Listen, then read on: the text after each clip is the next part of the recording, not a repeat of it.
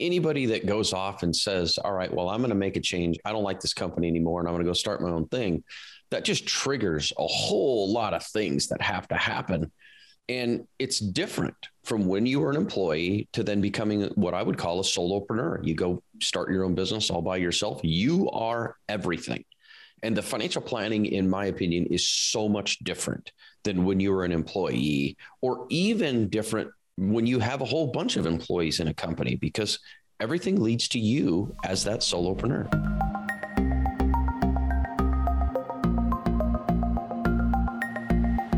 Welcome to the Market Call Show, where we discuss what's happening in the markets and the impact on your investments. Tune in every Thursday on Apple Podcast, Google Play, Spotify, or wherever you listen to podcasts. Welcome to the Market Call Show. This is Louis Llanes. I am the founder of WealthNet Investments. Today we have an interesting topic and I'm really excited about diving in, so let's get going. Welcome to the Market Call Podcast. This is Louis Llanes, founder of WealthNet Investments. I am really excited to talk to Gabe Nelson. He's a certified financial planner. He has a book out, which is very interesting. It's about solopreneurs. It's called the Solopreneur's Money Manifesto, How to Master Your Finances and Create the Life You Want. Gabe, nice to have you on the podcast. Louis, thank you. I'm excited to be here. We were just talking offline before we came on that you like to come up to Colorado. I live in Colorado and you like to come out here. Tell me about what your big expeditions that you like to do up here. Oh, I'm a snowboarder. And so we get out there a couple times a year in the wintertime and usually hit Summit County, the Vales, the Beaver Creeks, Keystone, Breck, Copper, where we get out and we'll get 3-4 days of snowboarding. I got a buddy and I that we go, we bring some of our kids and we just have a great time for a few days. And then I was just telling you this past summer, my oldest daughter, on a whim, who's never been an outdoorsy person, decided she was going to work in a national park and applied for 30 or 40 jobs and ended up applying also on a whim for a raft guide position. And she actually got a raft guiding position in Cotopaxi, Colorado, and spent the summer being a raft guide. So we then had to go out in the summer to see her as well, and love Colorado in the summer as well. So you're living in a great place. Well, I'll tell you, next time you're in town, you have to look me up. We'll have to do coffee or something. I want to dive into this concept of solopreneurs. I remember I actually listened to a podcast probably about maybe 7 or 8 years ago. There was one person, I wish I could remember his name. He started a podcast about solopreneuring, and I think he actually coined that term. Gosh, I wish I remember his name. Do you by chance remember who that guy is? I don't know. I know when I was doing my research, I was looking up all kinds of podcasts, and there was a few who had them out there. There was like Solopreneur Hour, who's been around for quite a while. There was another guy who's an attorney. He had the Solopreneur Grind. I'm not sure where it came from. I just know I heard it and I loved it immediately. Well, it's so timely right now to talk about this, with everything that's been going on in the economy and in corporate America and technology. And of course, the pandemic, it's really led to a lot of people saying, you know what, I'm going to go out on my own. I'm going to strike out on my own. I've got all these skills and I'm going to be a solopreneur. So let's start a little bit with your background. You actually are a certified financial planner. Can you tell me a little bit about your path? How did you get to this place where you are right now? Well, I started out in college learning and getting an understanding of freedom. And I always go back to this, especially when there's anything to do with solopreneurs, is freedom. Is in college, I had an opportunity to work for my future father-in-law, where in the morning, I'd get up in the morning and I'd go fill in vending machines in this small college town of the different manufacturing places. And so we do that. And then in the afternoon, I would go out and I was trying to sell what's called a coffee service. And so I would go to corporations and businesses and offices and try to sell what's called an office coffee service. Bring in my machines, bring in my pots, hook it into a water line, and bring in a better cup of coffee than they could get at the grocery store at the time. Now, this was back in the 1990s. This was before Starbucks really came flying into the Midwest. And so I started to get a feel for self-employment. And I started to get a feel for sales. And I started to figure out what was I going to do when I graduated from college. And I realized I wasn't going to go into my future father-in-law's family business, which was fine. It was actually a blessing. And I started to figure out what it is that I really wanted to do. And that put me into wanting freedom. I wanted freedom. I wanted freedom to choose who I worked with, freedom to work when I wanted to work, freedom to make unlimited income. I wanted everything that you would want in a self-employment piece. But what I didn't have was I didn't have some great idea that I could go sell. I didn't have some product. I didn't have a skill or a trade. My skill and trade was being able to talk to people. So I landed in the insurance and financial services industry, more in the insurance side. And I built up a pretty nice little business from scratch right out of college. Nice. And it wasn't enough. And so I decided to move my way into management and found out I am a terrible manager of people. Pounded my head against the wall for a few years and was like, okay, I just need to go back into the field and just be an advisor. And so I had morphed my way to the life insurance side of the game, jumped into just being a financial planner, financial advisor inside of a big insurance company that had access to investments and securities and financial planning. And I did that for about 5 years and realized I hated big companies. What about the big companies did you not like? What was the biggest thing that bugged you? The biggest thing that bugged me about big companies was all of the restrictions that were absolutely ridiculous that you had to go through to just take care of a client. And I never did anything crazy. I never did anything that would be considered wrong, unethical, et cetera. But it just seemed like every chance this compliance departments were the stop business. They were like, keep you from making money, keep you from doing anything. And I wasn't doing any advertising. It was crazy. And so what the final straw was to decide to go start my own firm was I was doing fee-based financial planning, which was kind of new back in the early 2000s for at least for this area, and managing money and doing everything I needed to do. But I was doing it inside the insurance company world. And they kept coming back saying, well, you can't charge that for those people.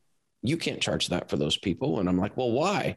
They agreed we were going, and it wasn't, believe me, Lewis, I was not overcharging by any means. It was just like, they don't fit the criteria that we want you to do.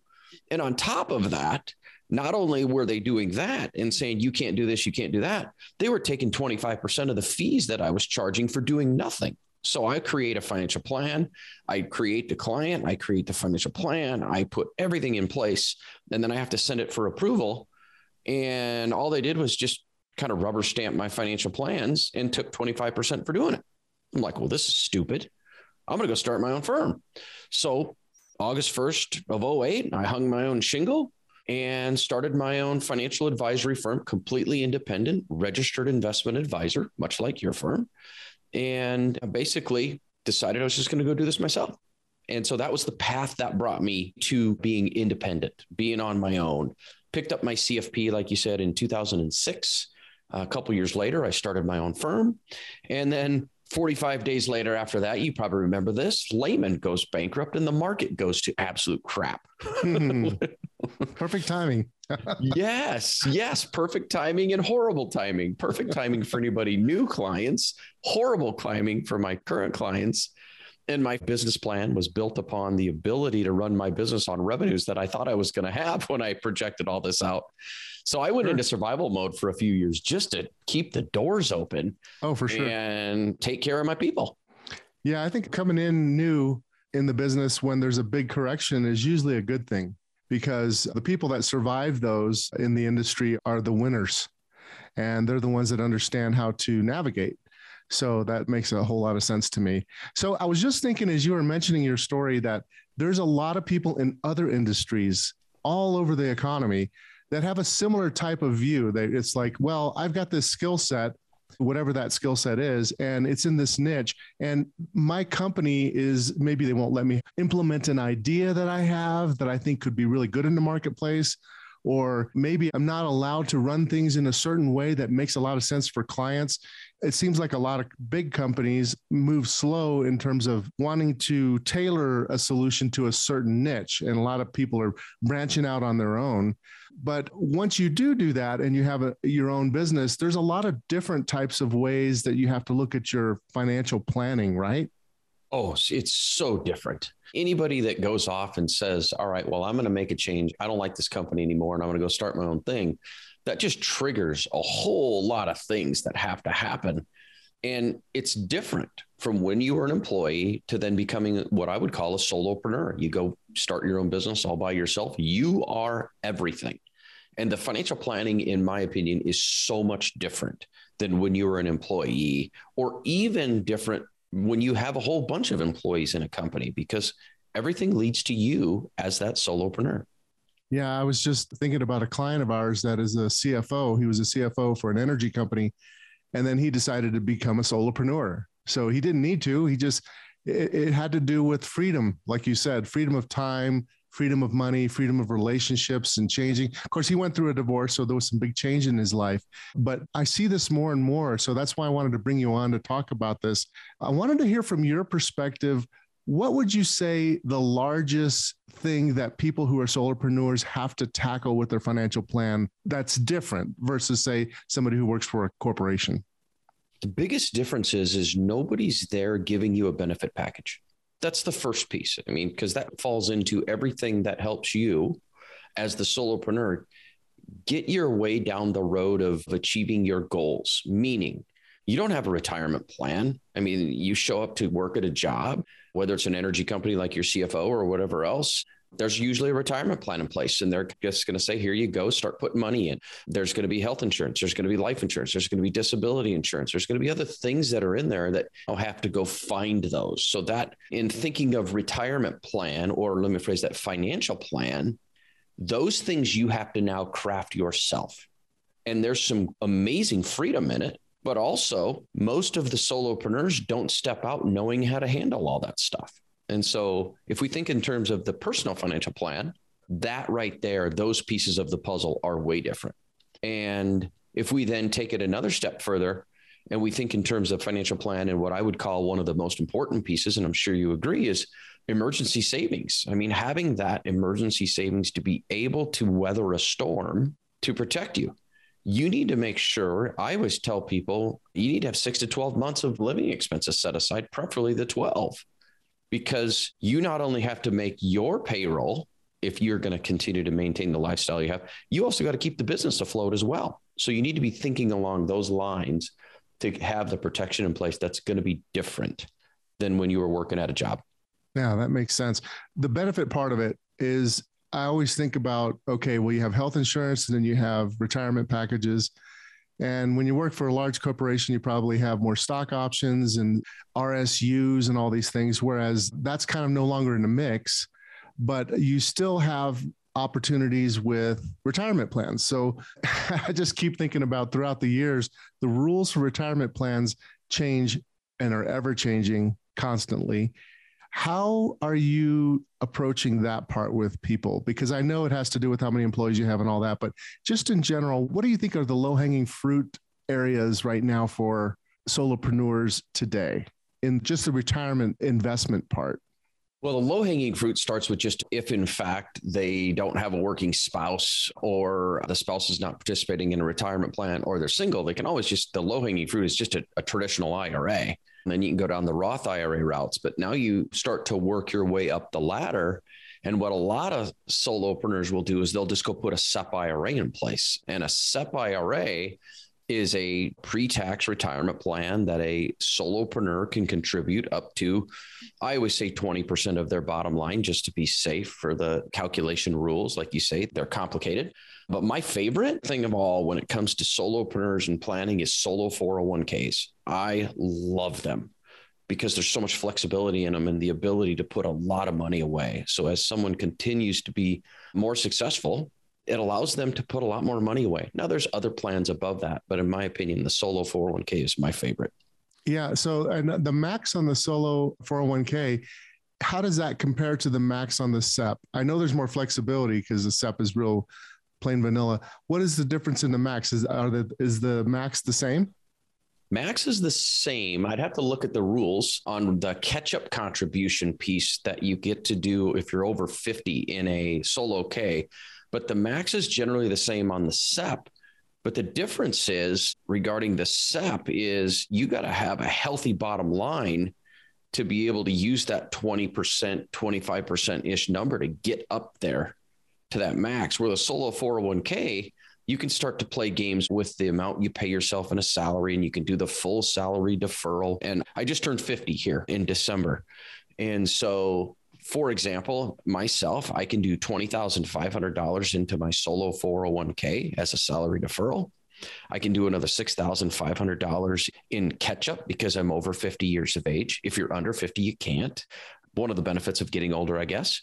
And that gets you $27,000 of salary deferral that you can then use, which is going to be either pre-tax or Roth, your choice. And then you can come up above and do a 25% profit sharing contribution on that W-2. And the W-2, I mean, you as the solopreneur have control over the W-2. I'm a big fan of bumping your W-2 up to getting to the Social Security wage base max so that you can continuously be getting the maximum in to your solo 401k. And I believe I'd have to look at the numbers. I don't always try to keep those in mind because they change all the time. Yeah. It's in the $64,000 you can put away this year, something like that. Yeah. So that gives you a lot of flexibility. The 401k gives you more options because you can make it also a Roth versus a SEP. Correct me if I'm wrong. I believe that's just all tax deferred. It's not in a Roth format. And that also gives you the ability to still get that maximum qualified plan contribution. So that's a lot of flexibility. I guess one disadvantage is what if you have more employees? Let's say you have 5 employees. What happens with your option with the solo 401k? It's gone. You can't do it.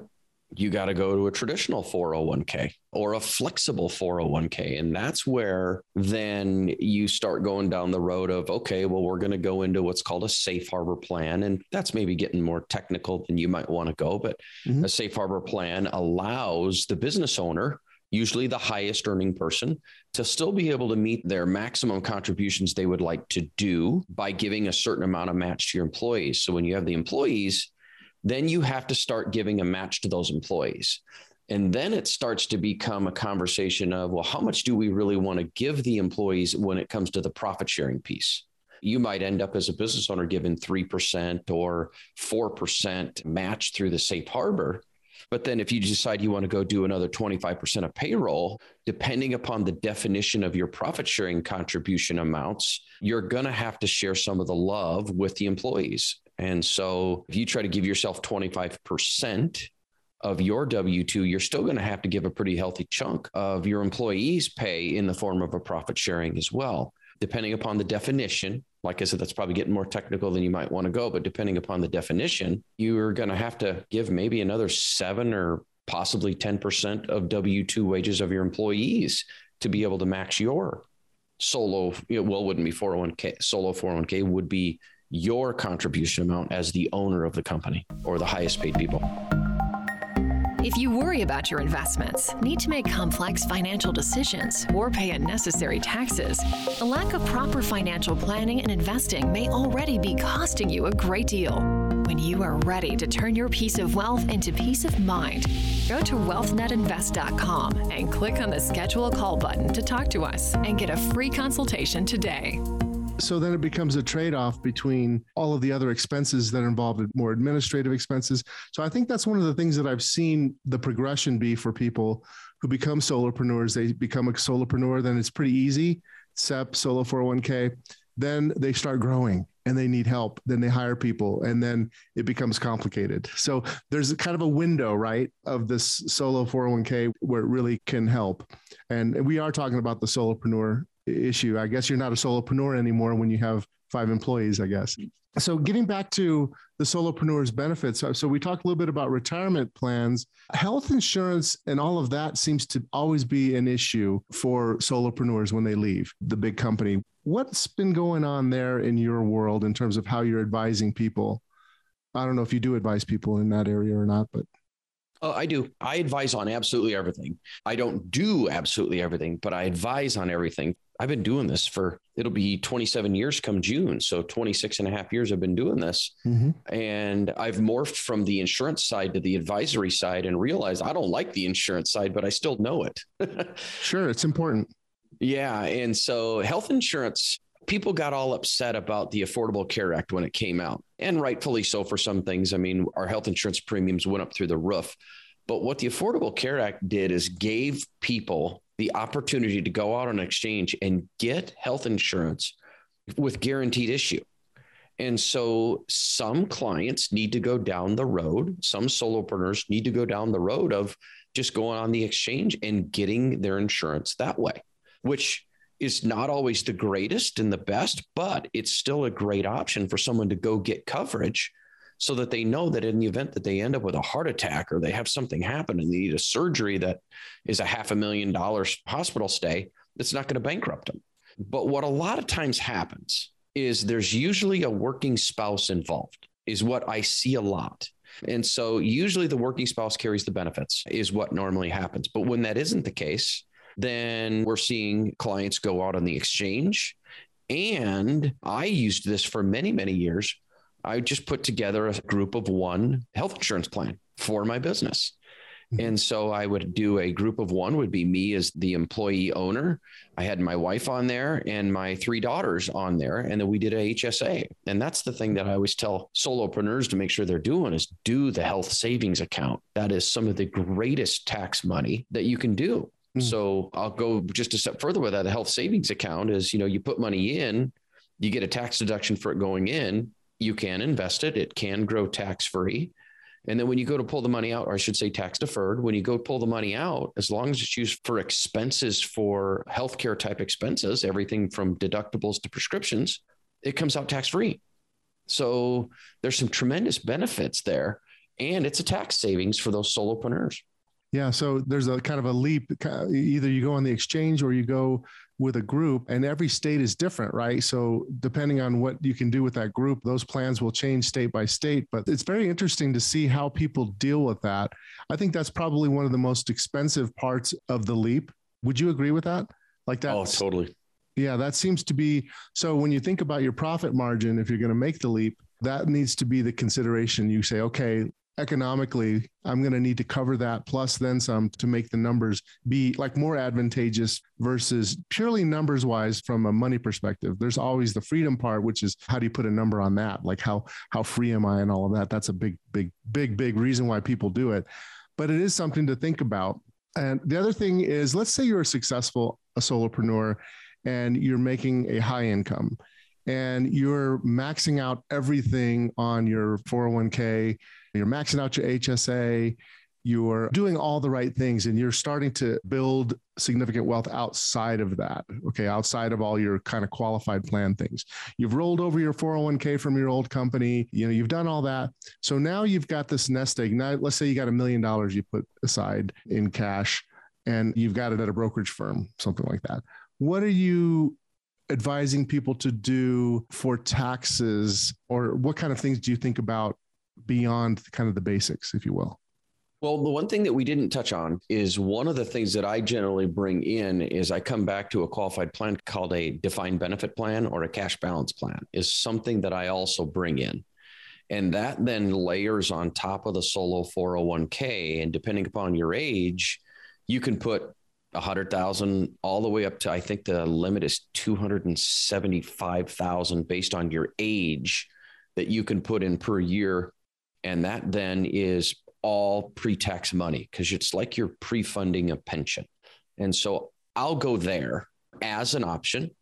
And now we come out back to your question of, all right, we got $1 million in a brokerage account. Now what are we doing for taxes? Well, it depends upon the person. First, are they charitable? Do we need to go down the road of a donor advised fund? And then we need to start looking about how is the portfolio then optimized for taxes as well. And that could be the certain investments that we're using. That could be going down the road of tax preferential investments. That just opens up the world of opportunities and options when you're in that brokerage account. Mm-hmm. Yeah. So it's the defined benefit. So here's another scenario that I see happening a lot, and I want to get your opinion on this. You have that successful solopreneur and they've maxed out everything and they do the defined benefit. And then they're further down the line, they're getting towards retirement and their asset mix is so heavily in qualified plans that every single dollar they take out for income is taxed at the marginal income tax rate. And they get nailed on the way out. How are you thinking about that in terms of like longer term planning in the mix between the various tax statuses of accounts? Well, the one thing that we generally will start talking to, especially if someone is achieving that level of success, we then start talking about, should we start doing some Roth conversions along the way? That's something that we do to help reduce that tax liability down the road. Then we might even start looking at, are there other investments that we should be looking into to get either tax deductions or tax preferential treatment on the road as we start to then transition? A lot of people around my area, they go buy land. They buy land and it doesn't really affect their taxes as much, but the revenues help to pay the taxes. And those types of areas is what I'm seeing happen a lot with my people. Yeah. What are you seeing? I'd love to hear it from you. No, I agree. No, I'm very cognizant of the successful people that are solopreneurs or entrepreneurs to make sure that they don't get that mix too far out of whack, because they lose so much flexibility. Like if you tax optimize every year, which is kind of what your CPA and most advisors will do, you'll wind up on the other end having some regrets usually. So I'm like you, I've been doing this. Well, let's see, I got started in the business in 1992. So maybe I've been doing it a little bit longer than you. I don't know. I've seen a few of these things go up and down, but a lot of people wind up on the other end and they're like, oh my gosh, I've got all this money in tax deferred, and they're just getting nailed on the other side. So I think having a more cognizant view of the overall mix between tax deferred, tax free, even if it's not optimal this year, maybe you should pay a little more taxes and do some other things, have more tax managed accounts, like you said, outside of and we do a lot of that tax managed type portfolio management. The other side would be, there's nothing wrong with rental real estate property. It could be really good. There's a lot of things you can do. So I just find that if we always tax optimize, like if you take CFP 101 and you do that, usually you wind up paying a ton of taxes later. I'm a CFA, by the way, a chartered financial analyst, which is a little different, but they're related. I'm more of an investment person. Although we do planning here, we have a CPA on staff and stuff. But I just wanted to ask you that question because I feel like I just got a letter just the other day talking about all the new rules with compliance and what's going on with IRAs and 401ks and the Department of Labor. There is a big play, and I don't know exactly what's happening with the government, but there seems to be a big play on restricting movement with retirement plans. Have you noticed that? Yeah, I've noticed that for the last couple of years. The big piece that I saw that kind of came in here a couple of years ago was where people would go and use their IRA almost like a bank account for a little bit. They would do a rollover. They'd move the money into an account, and you could take money out of an IRA for 60 days and you can put it back in almost like you never did. And they're really clamping down on those types of things. My curiosity that I haven't seen yet is real restrictions on the piece of the puzzle, like moving a retirement plan to another platform. I haven't seen that. It's coming. Yeah, that doesn't surprise me. I just got our compliance company. So we have a couple different outside attorneys, and I just got all the rules. It's definitely coming. And I think it makes a lot of sense. Let's think about this a little bit. We back up and we say, okay, we are in massive debt. We have a retirement crisis for many Americans. And there's this big pot of money in the tax deferred world, 401ks, 403bs, all that. How can that all be solved? There could be some push towards, of course, this is speculation, but I don't think it's outside the realm of possibility. There could be a push towards trying to have more control from a government perspective on how that's done. When I was in Australia, I talked to quite a few people asking them about their plans, and their plan is completely government run. There's mandatory contributions by the corporations and all that stuff. I wouldn't be surprised, let's just put it that way, if we're moving in that direction.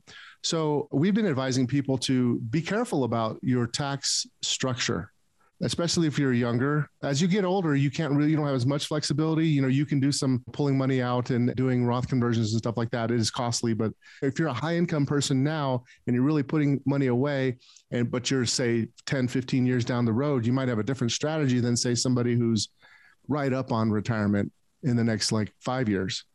Yeah, I totally agree with you. So it's very interesting. Getting back to the solopreneurs. So we have this trend. Everybody keeps moving outside of, all these people are moving out of the large corporations, which I think I'm excited about that. I think that's going to lead to a lot of innovation actually in our economy. As these people get more financial footing when they're going out on their own and they need to have more employees, how are you managing that transition for them? What would you advise to somebody that says, look, I got to hire 3 people And now I've already got this plan. What are the steps that you would take to kind of help them, just in general, make the switch from the solo 401k, say, to the next level? Well, let's back up just a little bit, and then I'll answer that. With all of these people resigning, a lot of those people that are solopreneurs that are going off and starting their own companies and being solopreneurs, what a lot of them are doing now, and this is what I advise a lot of them to do before bringing on employees, is start to hire the other solopreneurs out there to support you as contractors. Mm-hmm. So Absolutely. It allows them to maintain that freedom, and it keeps them from having to completely manage those people. And so what I generally will do is tell them, let's start looking for some other contractors that you can outsource to help support you and run your business. If it's in the more traditional solopreneur world that we're seeing right now. I mean, we're seeing a lot of people going into the creative side, the consulting side, the coaching side, the fractional CFO side, the management consultant. We're seeing a lot of those people. But let's say that person becomes a solopreneur and has some form of a labor-intensive type business, and they have to then transition to your question, and they have a need for like real W-2 employees, and they're sitting in a solo 401k, for example. Well, we have to make the change. There's really nothing other than, hey, we have to make this change, or we're going to run the chance of having this thing be disqualified. And we don't want the ramifications of that, because then everything becomes a tax issue. So then it's just really more of a, all right, let's go. Here's what we got to do. Let's make the change. And that's part of the value of the advisor stepping in to help guide them along. Mm-hmm. Yeah, there's a lot of moving parts with that, because maybe you initially grow the business with outsourcing people, 1099 people, make sure that you're following all the rules to make sure it's 1099. But a lot of times what I find is that with solopreneurs is they can't make that 1099 thing work anymore because they're using their own equipment or something like that, or some regulatory, or you have to violate some rule that requires somebody to be a W-2 person. So they have to hire people, and then it becomes an issue of, okay, now how am I going to deal with that? So it could be a little tricky for them. And that's why they need advice, right? And they need a team. They need somebody who's more of a planner like you. And they need somebody who's a lawyer who is dedicated to that. They need a tax person, dedicated tax person, and even a dedicated insurance person sometimes. I know we don't do any insurance. We always refer out, but I like to have specialists for every area. That person, like these people really know long-term care. These people really know other aspects and the life part. So let's talk a little bit about insurance then, now that we brought that up. So long-term care is a big deal. Let's say you have a solopreneur who's later in their age. Let's say they're 50. They're like your age. Let's say they don't have like $10 million or anything like that. Let's say they've accumulated a nice sum, but they're not completely financially independent yet. But they are getting older. This is a big common place people are in, I find. They need, or they have a high risk of maybe needing some long-term care. How are you thinking about long-term care? Like, when do you bring that into the mix? I usually bring it in around 55 is usually where I bring it in. And we start talking about the total picture of the client. Like you said, are they to a point where they'd be able to pay for it because they're wealthy enough? Or are they to a point where they don't have enough to make it matter? There's kind of a donut hole, the way it almost looks like a little gap that it looks like it makes sense to consider it, and doesn't make sense to consider it if you have too much or too little. And so I start with that piece, and then we start having the conversations of, is it something that we want to consider? I do everything of, let's consider this. We need to have a purpose for everything we do. So we need to determine, does it make sense to consider? And then if it does make sense to consider, then we also need to take a look at the whole picture to determine, does it make sense? Do they have other assets that would be utilized to help take care of the long-term care? And then does the insurance then make sense to consider? So I generally bring it up around 55 years of age, and we start talking about it and go that route. And then when it's time, I refer that out to somebody else to take care of. That's a specialist, because I don't do that. Yeah, it's very complicated, and it keeps changing. It keeps changing. Yeah, it's very, very interesting. It's so funny because when you study for the CFP, by the time you finish the test, about 10% of it is not applicable. And then a year later, about 20% of it is. Like, there's some core things that are evergreen that will never change. part of the program. And that's why every year they always send you out, here's the new tax schedule. Here's the new, oh yeah, we changed all these. Oh, if you signed up in November for the CFP, I promise you it's not going to work 2 months from now. So that's the thing that we always have to keep in mind, which brings me to the next question I had for you. What do you tell solopreneurs in terms of how they should monitor their progress? What are the key metrics they should track to make sure that they're hitting that ultimate financial independence? Well, I guess we got to determine what their financial independence is going to be. I mean, is it that they would like their business to run all by themselves on its own? Have they figured out a way to have it run on its own and therefore they're able to go do other things and build? So that would be one piece of freedom that a solopreneur would want to have or might want to have. But if we go down the road of the financial metrics of, you're going to be looking at your retirement account. You're going to want to be looking at your cash flow that's coming into your personal account so that you can then determine what you're going to do.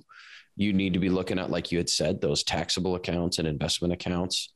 And you would want to also be paying attention to your debt, because usually the biggest piece of debt we all carry throughout our lifetimes is usually our mortgage. And so if we can get to a point where we can have our house paid off, that opens up all kinds of freedom for people to be able to retire on their terms when they want to. And so I think the metrics that people need to be watching is, are there accounts that are meant for retirement? Are they growing? Their investment accounts that might be meant for that purpose as well. Are they growing? Where are they going? How are you doing on your cash flow? How are you doing on your debt reduction?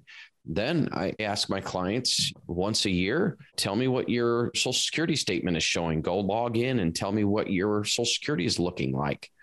I don't think it's going to be gone. A lot of my clients are like, it's not even going to be there. I'm like, I don't believe that it'll be gone, but I believe that we will have a haircut in some way, shape, or form, either across the board or based on income. And so I think those are the metrics. I mean, how are your accounts doing? How are your debts doing, your cash flow? And are you on pace? And then what I do in my practice is I'm constantly running projections. In every meeting, I'm running projections like, all right, here's where we are. Here's where we were last year. Here's where we're going. Here's what this looks like if we keep going the way we're going, so that you at least have the peace of mind knowing you're on track. That's good advice. Look at things at least annually. Have some level of projection as to how you're doing. Monitor things, because sometimes people can fall into a trap of just going and making money, but not really kind of keeping track of what they're doing and how well they're doing and whether or not they can make some adjustments. And so that's really good advice. Well, Gabe, it's been great having you on. What links would you like to share? We have your book also as well. Tell me a little bit about where we can send people. The first place, because we came on your show to talk about the book, would be my book. It is called The Solopreneur's Money Manifesto. And that is on Amazon, as well as I have a website that is called solopreneurmoney.com. Solopreneurmoney.com is where my book is. It's where my podcast lives. The podcast is called Solopreneur Money.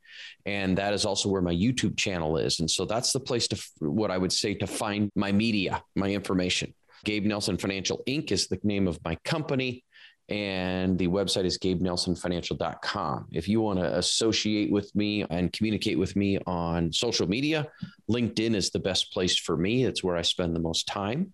And those are the places that you can find me. Excellent. Excellent. All right, Gabe, thanks a lot. And we will talk to you later. Thank you, Louis. Appreciate it. For the latest episode of The Market Call Show, make sure to like, subscribe, and follow us on Facebook, Twitter, and YouTube. Go to marketcallshow.com for all our past episodes and sign up to get alerts for new episodes. If you enjoyed the content of this episode, please leave us a 5-star review and comments. The information in this podcast is informational and general in nature and does not take into consideration the listener's personal circumstances. Therefore, it is not intended to be a substitute for specific, individualized financial, legal, or tax advice. To determine which strategies or investments may be suitable for you, consult the appropriate qualified professional prior to making a final decision. WealthNet Investments is a registered investment advisor. Advisory services are only offered to clients or prospective clients where WealthNet Investments and its representatives are properly licensed or exempt from licensure.